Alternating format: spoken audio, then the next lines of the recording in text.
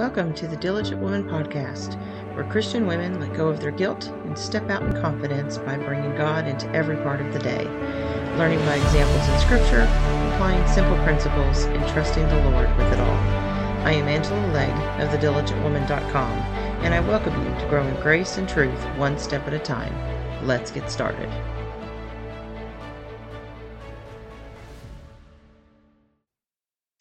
Hello, and welcome back to the podcast. I just wanted to spend a few minutes with you today. I hope that wherever you are, that you are able to look around you and see God's hand in the creation and see that as something that can be encouraging and comforting to you, even while the world seems to spin on in craziness. And one of the things I wanted to share today was using God's Word as a means to find our comfort and to use what we know about God as the way for us to find comfort when times are hard, going through times of trouble and leaning on God for that, and different ways that can look, the different circumstances, and maybe the perspective that we need to have about that. So let's just dive right in. I was going to look at a couple of scriptures here just to give some examples. The Bible is full of God showing us that He understands what humankind is going through. He understands what makes our hearts hurt. He understands what worries our mind. All of these things He understands. The entire book of Hebrews is about showing how Jesus is best because He is the best sacrifice and He is the best high priest because He understands us and because of what He's done for us. God is aware of us. Scripture from Genesis through Revelation is proof that God cares about who we are and what we are going through in this life as we walk to get to the next life, right? So let's use God's Word as that place for us to find the words that to comfort us whenever times are hard. And even in those situations when it just seems hardest to find that. I want to start over in 2 Samuel chapter 12. This is a difficult circumstance, situation that was created by David's own sin. He created this situation by having taken Bathsheba, who was the wife of Uriah, and he took her as his own and committed adultery with her. And through that behavior, they created a child. And Bathsheba holds him accountable for that, lets him know what has happened, and that becomes an issue. So he ends up killing Uriah to try to hide his sin and the consequences of that sin. And in chapter 12, we have Nathan has come and he has told this story to David, and David sees the lack of justice in the story, sees how this one man who had everything had no right to go take this precious thing from someone else and take it as his own, that it was the height of immoral for him to do that. And Nathan points out that this is exactly what David had done by taking Uriah's wife. And then further down in chapter 12 of 2 Samuel, in verse 18, we have the instance because God tells him that this child that was born to them is going to die. He cannot live. He becomes sick, and we know if we follow the timeline out that this is the first child between David and Bathsheba, but by the time this happens, there's other children because Solomon is going to be the gift that comes after, and that's going to be the son who becomes king, but he is actually Bathsheba's fourth son with David. So in the time where David's living with this sin and has yet to repent, they have two other children besides this first one. So they have three total. But this oldest one, he's still a young child, but he's not a baby anymore, but he can't be allowed to live. And David is dealing with that. And we start in verse 18. And we read, Then on the seventh day it came to pass that the child died. And the servants of David were afraid to tell him that the child was dead, For they said, Indeed, while the child was alive, we spoke to him, and he would not heed our voice. How can we tell him that the child is dead? He may do some harm." When David saw that his servants were whispering, David perceived that the child was dead. Therefore David said to his servants, "Is the child dead?" And they said, "He is dead." So David arose from the ground, washed and anointed himself, and changed his clothes. And he went into the house of the Lord and worshipped. Then he went to his own house, and when he requested, they set food before him, and he ate. Then his servants said to him, "What is this that you have done? You fasted and wept for the child while he was alive, but when the child died, you arose and ate food." And he said, "While the child was alive, I fasted and wept, for I said, Who can tell whether the Lord will be gracious to me that the child may live? But now he is dead. Why should I fast? Can I bring him back again? I shall go to him, but he shall not return to me." In this context, what we can see is David shows so much faith and leaning on the Lord on both sides of this event. While the child is dying, even though he understands why the child is dying, he is still praying to God. He is still fasting. He is crying. He is laying it all out for the Lord. And he doesn't do it expecting that God will give him what he wants, but he allows that God might give him back his child. Even though God has said the child might die, he still is going to pray, asking for what he wants, that he would like the child to live, all the while understanding that God's in control. God gets to choose one way or the other. And he prays in this way, fasting and weeping while the child is ill. And he's so distraught. This is why the servants won't talk to him, because he was so distraught while the child was ill that they thought there was no hope now that the child was gone. But now David shows even more faith now that the child is gone, because he is able to understand things have shifted. He can't change anything now. And so he again puts his faith in God, and what he trusts is the child has gone. But David says in verse 23, "I shall go to him, but he shall not return to me." He knows that the next time he sees that child, it will be after David has lost his life, but he gets to go to where that child is. He is going the way that child did. They're going to the same place. He shows some confidence in that, and so there's nothing left to cry over. He can't change it. God has made his decision. God answered David's prayer, and David accepts God's answer. And he shows us that he finds comfort on both sides in what God decides to do.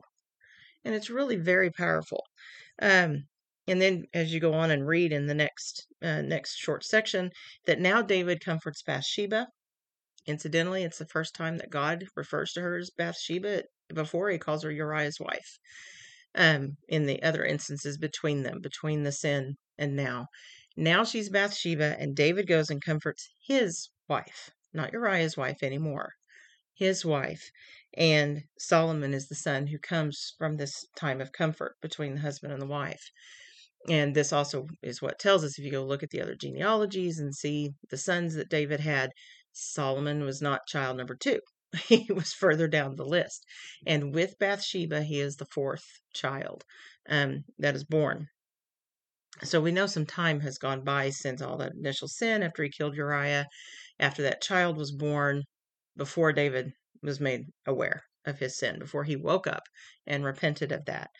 But now comfort has come in, and David feels comfort enough that he can comfort his wife. And now we move forward. We move forward in the story. We move forward and things are better. And we see David relying on that. And that's really one of the blessings. If you look in the Psalms, this is what David really gives us, is this faith that allows him to know without question that God is working on his behalf, even when times are hard. If you're going through hard times, just pick up the Psalms and start reading. If the first one doesn't touch on your circumstances, move on to the next one. And again, if that one doesn't touch, keep going, because you will find one that touches on how you're feeling, the circumstances you're going through, whether it is someone who is your enemy, who is working against you, someone who you thought was your friend, who now has turned their back on you, um, whether you feel completely outnumbered and all alone, and where you thought that, that you had people that you could count on and now they're not there, or you're separated from all those people and you're trying to just function. David talks about all those things, all of them. And he's very clear that he's like, please take care of my enemies. He prays for God to take care of his enemies, but he prays for God to take care of him. And he's always confident that God will answer. He doesn't try to dictate what God will do. It's as you will. If this is what needs to be done, I would like to see that done. And it's a good place for you to go if you're struggling. But it's not the only place in Scripture. One psalm in particular that I wanted to look at, though, for a different perspective. This one with David, with his son, shows us God understands that we're going to go through a grieving process. Losing our child is hard. It's not lost on God that is painful and gut-wrenching for us, that there is a lot of emotion at play in that. And we see emotion at play with Job after he loses his children. All of that time mourning and being in pain and all of this stuff that goes on after he's lost his children, God's aware of all of it. He knows what's going on with you. But if you trust in him, he will get you through it. And you will come out on the other side holding on to him, and it will be fine. It won't be the same, but life will move on in a way that will be beneficial and will be good for you, and you can benefit others, and things can continue. We don't have to just give all things up because we've had a loss. And obviously, God understands also the loss of a child because he gave his up for us, chose to send his son. And that son went through death for us. He understands. And so he gives us all these scriptures to understand, and that should bring us comfort. It may not change the circumstances. This life is not meant to be all rosy and we get what we want. If we got everything we wanted in this life, why would we need heaven? Heaven is better. We just have to go through these things, but if we'll go through it with the Lord, we will find that comfort. We just have to trust the comfort that he gives. And over in Psalm 119, this psalm is all about God's word and the power of God's word and what it can do in your life. It uses every possible word associated with how words interact between God and man. Every type of contract, covenant, law, all of those words are used. Each one is a slight variation on that relationship between God's word and our lives. And he covers them all and shows how his word is there for our benefit. And over in verses 49 through 56, David gives some very specific use of how the word brings comfort to him. This is Psalm 119, verses 49 through 56. Remember the word to your servant, upon which you have caused me to hope. This is my comfort in my affliction, for your word has given me life. The proud have me in great derision, yet I do not turn aside from your law. I remembered your judgments of old, O Lord, and have comforted myself. Indignation has taken hold of me because of the wicked who forsake your law. Your statutes have been my songs in the house of my pilgrimage. I remember your name in the night, O Lord, and I keep your law. This has become mine because I kept your precepts. He talks about how in these times of trouble, because he has trusted in God's word and he understands that God's word has given him life, he can lean on God's word when times are hard.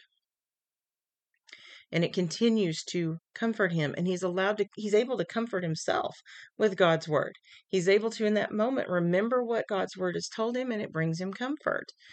But he also has all of this where he has the recognition with God. He goes through, I remember your name in the night, O Lord, and I keep your law.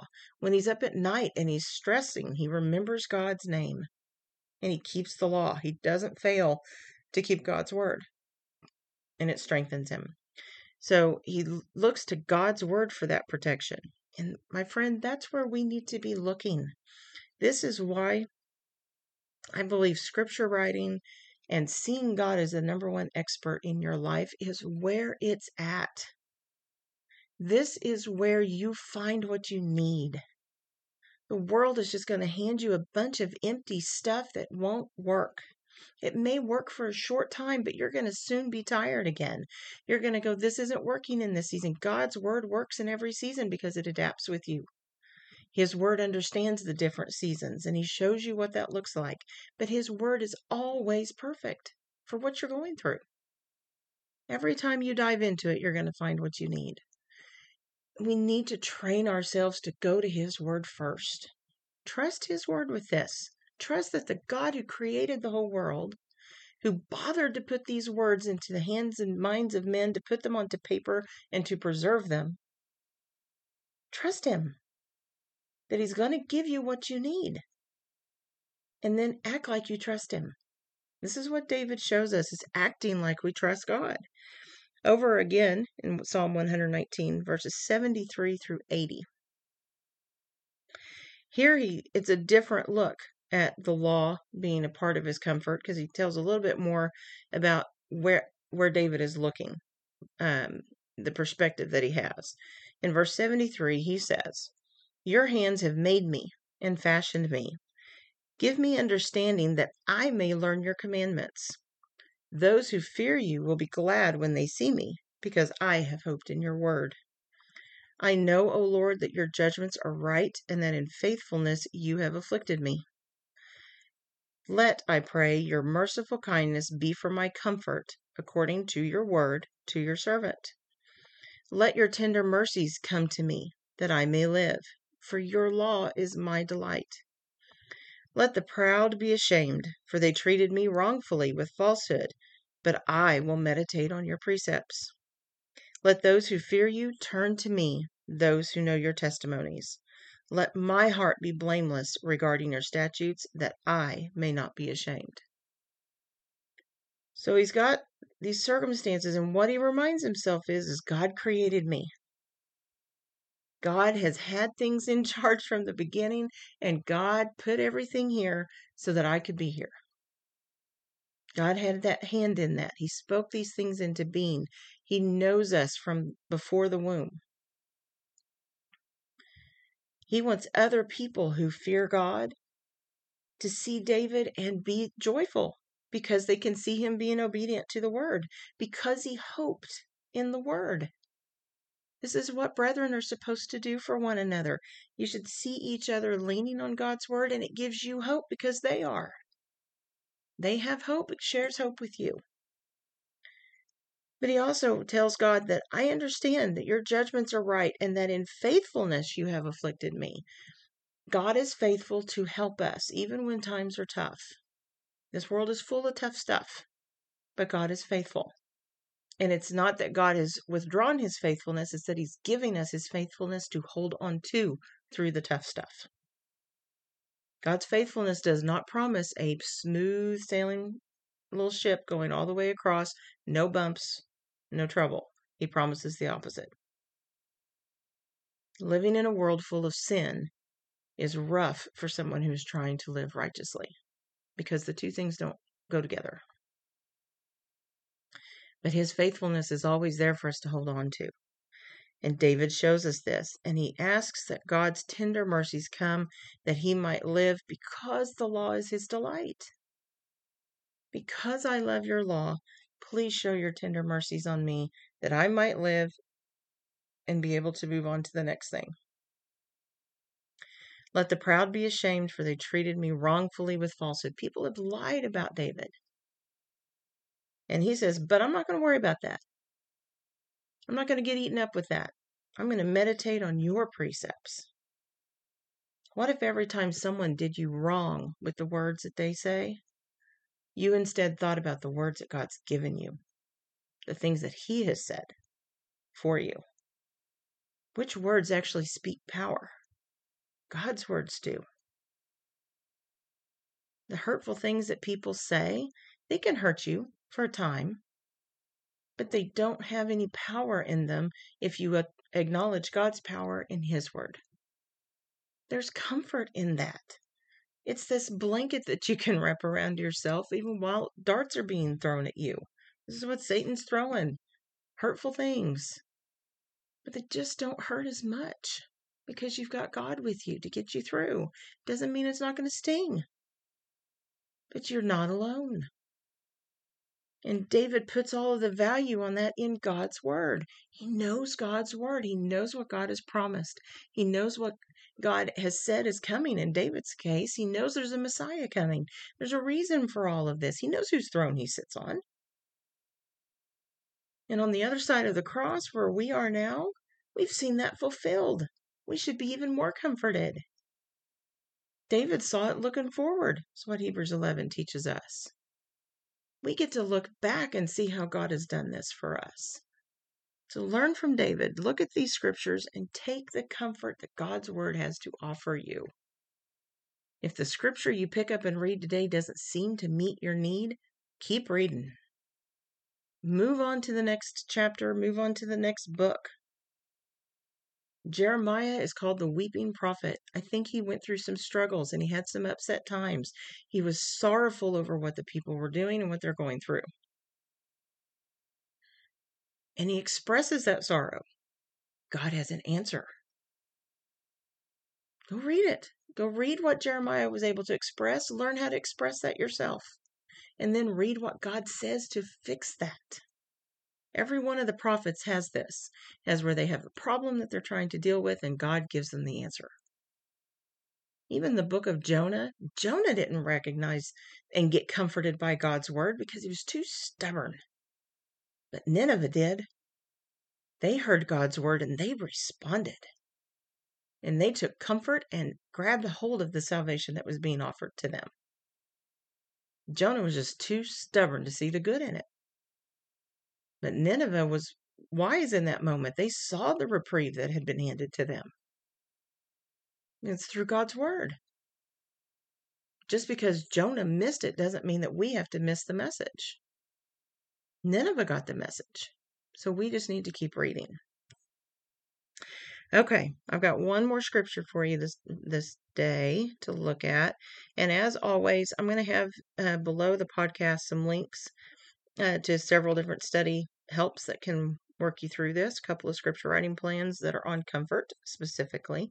If you want some scriptures that are kind of designed, there are scriptures that talk about God giving comfort or comfort being found in His Word. So sometimes the contexts are all very different because God offers comfort in a lot of circumstances. So I want you to know those are there. Those are free to use. And then I'll have some other, just other links to other things that might help you to get through that. As always, the scripture writing process, it's cathartic in its own way. But even if you are not in a place where you can write, the reading of those scriptures and thinking about them or listening to them, have them read to you on an app, can help you because it gives you something to think about. And then the next time you're able to write them out. Each thing is a different layer. Hearing it, reading it in your own mind, saying it out loud, writing it down. All of these things give you a different layer of how those words are going to imprint on your heart. So use it this way. Copy them. Make your own copy and carry it with you, just like the king of old did. But over in Isaiah chapter 51, I'm in verses 12 through 16. Again, this is all in the middle of prophecies of things to come and how God's going to be dealing with the nations and with Israel.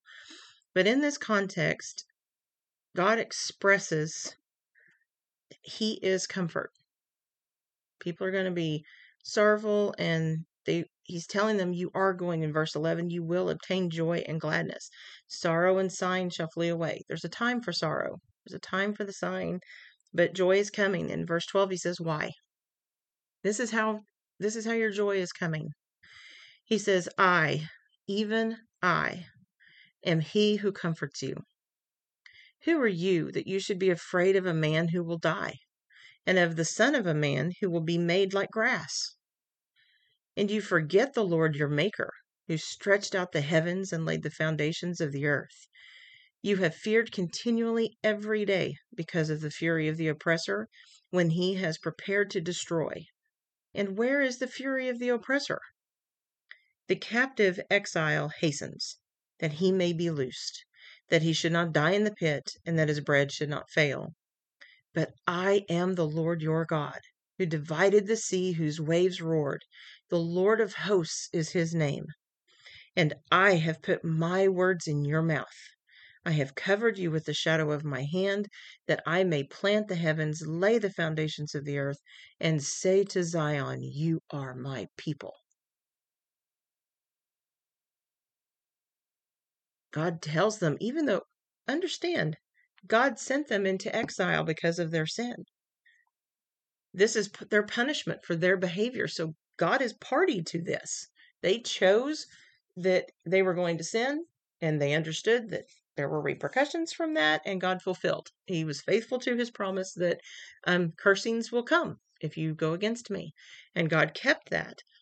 But even in this, their distress, being in those circumstances, he tells them, you're forgetting who I am. If you would just remember who I am, you wouldn't be in this place. But he tells them, who are you that you should be afraid of a man who will die? Any man on this planet who threatens you is going to die just like you.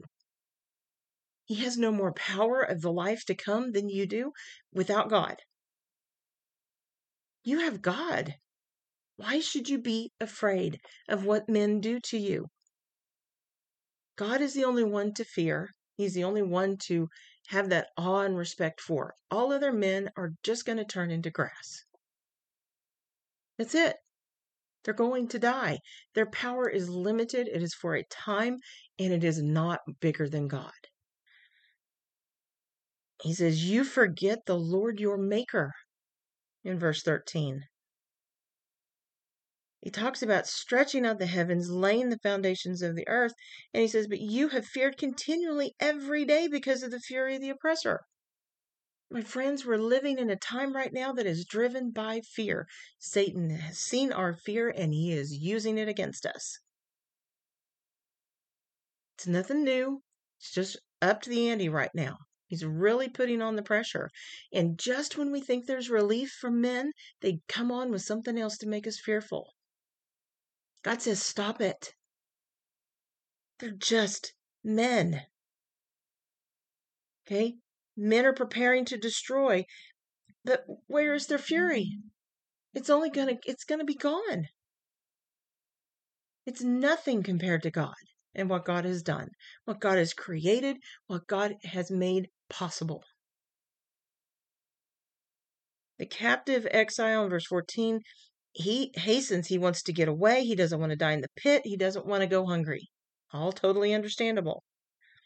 But that's worrying about the here and now more so than seeing that big picture.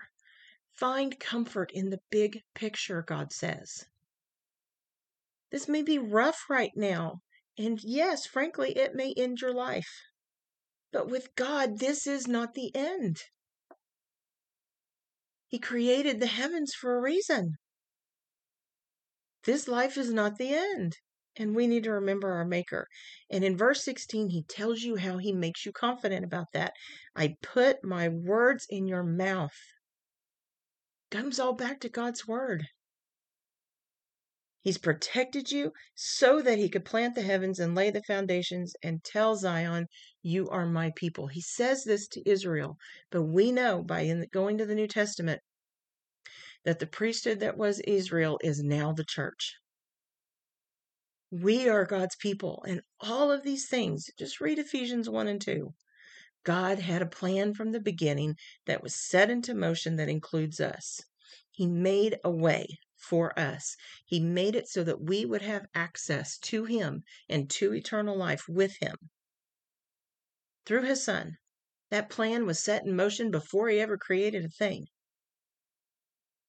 He had you in mind. He set all of these things, and we should find comfort in that and not let the big bad wolf of whoever it is who's trying to knock on our door and scare us right now, whatever the reason is, money, finances, health, you name it, whatever's driving your fear, tell it to be quiet because God is here. Your God is your maker, and He is bigger. The fear that they can give you is nothing compared to the great magnitude of what God can do for you. And God lays this out in very potent words in the book of Isaiah. So dive into these contexts. Dive into God's word. He tells you His word is here to comfort you. So stop looking elsewhere for that comfort. Trust that if you keep looking, you will find it. What's the promise that Jesus made in the Sermon on the Mount? Over in Matthew 7, verse 7. He tells them, ask, and it will be given to you. Seek, and you will find. Knock, and it will be opened to you. For everyone who asks receives, and he who seeks finds, and to him who knocks it will be opened.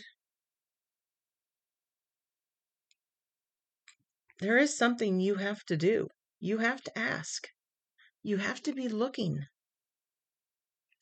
And you cannot ask and you cannot look without knowing what it is you're trying to find.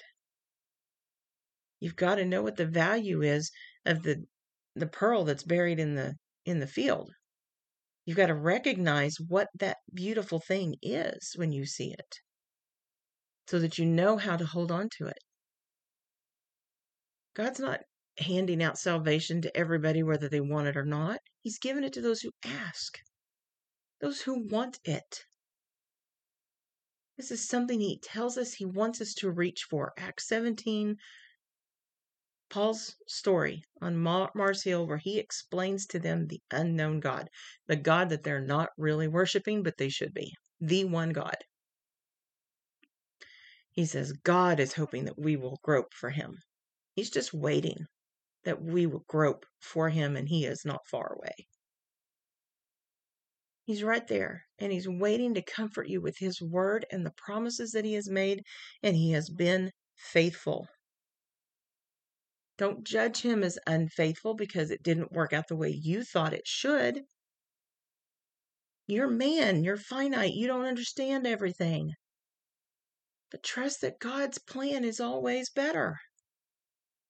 So if you can't see how what happened to you fits into His plan, go read His plan some more. Learn more about the plan and trust Him with whatever's going on in your life. The comfort is there to be had. And when it's hard to grab onto it and the days get foggy and cloudy and depressed and it's just too much, guess what? There's people in Scripture who went through that too. People who begged God to just let them die because they were done. They didn't see how they could do any good because they didn't see that they'd had any impact. They thought they had failed and there was no reason to go on, and God said, get up. You don't know it, but there are thousands who are doing what I've told them to do. Just because you don't know it doesn't mean it's not out there. Trust God more, and the comfort will come. So I want to encourage you in that. Dig into His word. And if you're having a hard time finding that comfort, you're welcome to set out and send me an email, Angela@thediligentwoman.com. Send it to me and I will pray for you. Send me your struggle, whatever it is that you are struggling with, what you're having a hard time finding comfort, and we can search the Scriptures together to find something that will help you. You're not alone. God gave you brethren in the church, others who can help you to lean on. It's why the church exists, because God knew we needed to be with others. Same reason it wasn't good for him to be alone. Can we get to heaven on our own just with the scriptures and walking this life if nobody else obeys it? Yes. But God designed it where you should have people to back you up. And it's what the church is for.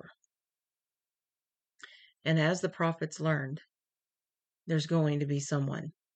You're never completely alone. You always have God. And you might find other people who are like-minded as well, but you have to go looking. You have to ask God to show them to you. You've got to trust God. And the comfort is there. So I'm going to leave that with you today. I hope that this is something that will help you to dig into God's Word. Take a different perspective. Look at the scriptures and read it from, how can I be comforted in the situation I'm in from what I'm reading? How do I read this and get comfort out of it? If nothing else, Psalm chapter 1, Proverbs chapter 1, knowing that God's Word gives life to things. There should be comfort in that for you to keep going in His Word. That's the beginning step. Okay, I can trust His Word. I'm going to go looking for something that speaks to my loss.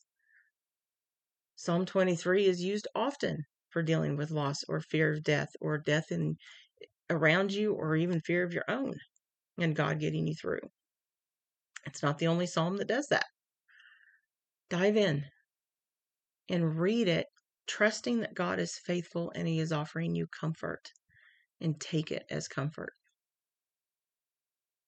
There's so many scriptures, even scriptures that talk about when God has reprimanded you, that there's comfort in that because God loves those that He chastens. God is showing He cares because He wants to correct you so that you will be right with Him and you will be walking alongside Him. That's comfort. That's love. See it as such. So dive in.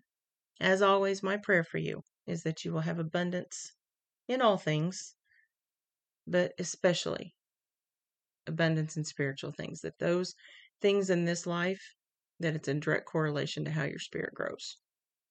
So enjoy the study. Check out the links below the podcast. Be sure and share today's podcast if you know somebody who's in need of comfort and they need to understand how they can go to God's Word for that comfort. Please share this with them. Offer them the Word of God to bring them some comfort and help them to find that. Open up your Bible and read it with them. Both of you can learn along the way. It's something you can do together. He's given you the Word, told you can understand it. So go out and enjoy it. Bye.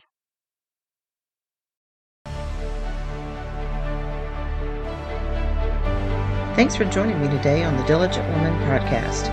Please subscribe to be notified of new episodes and share those with your friends. Until next time, enjoy.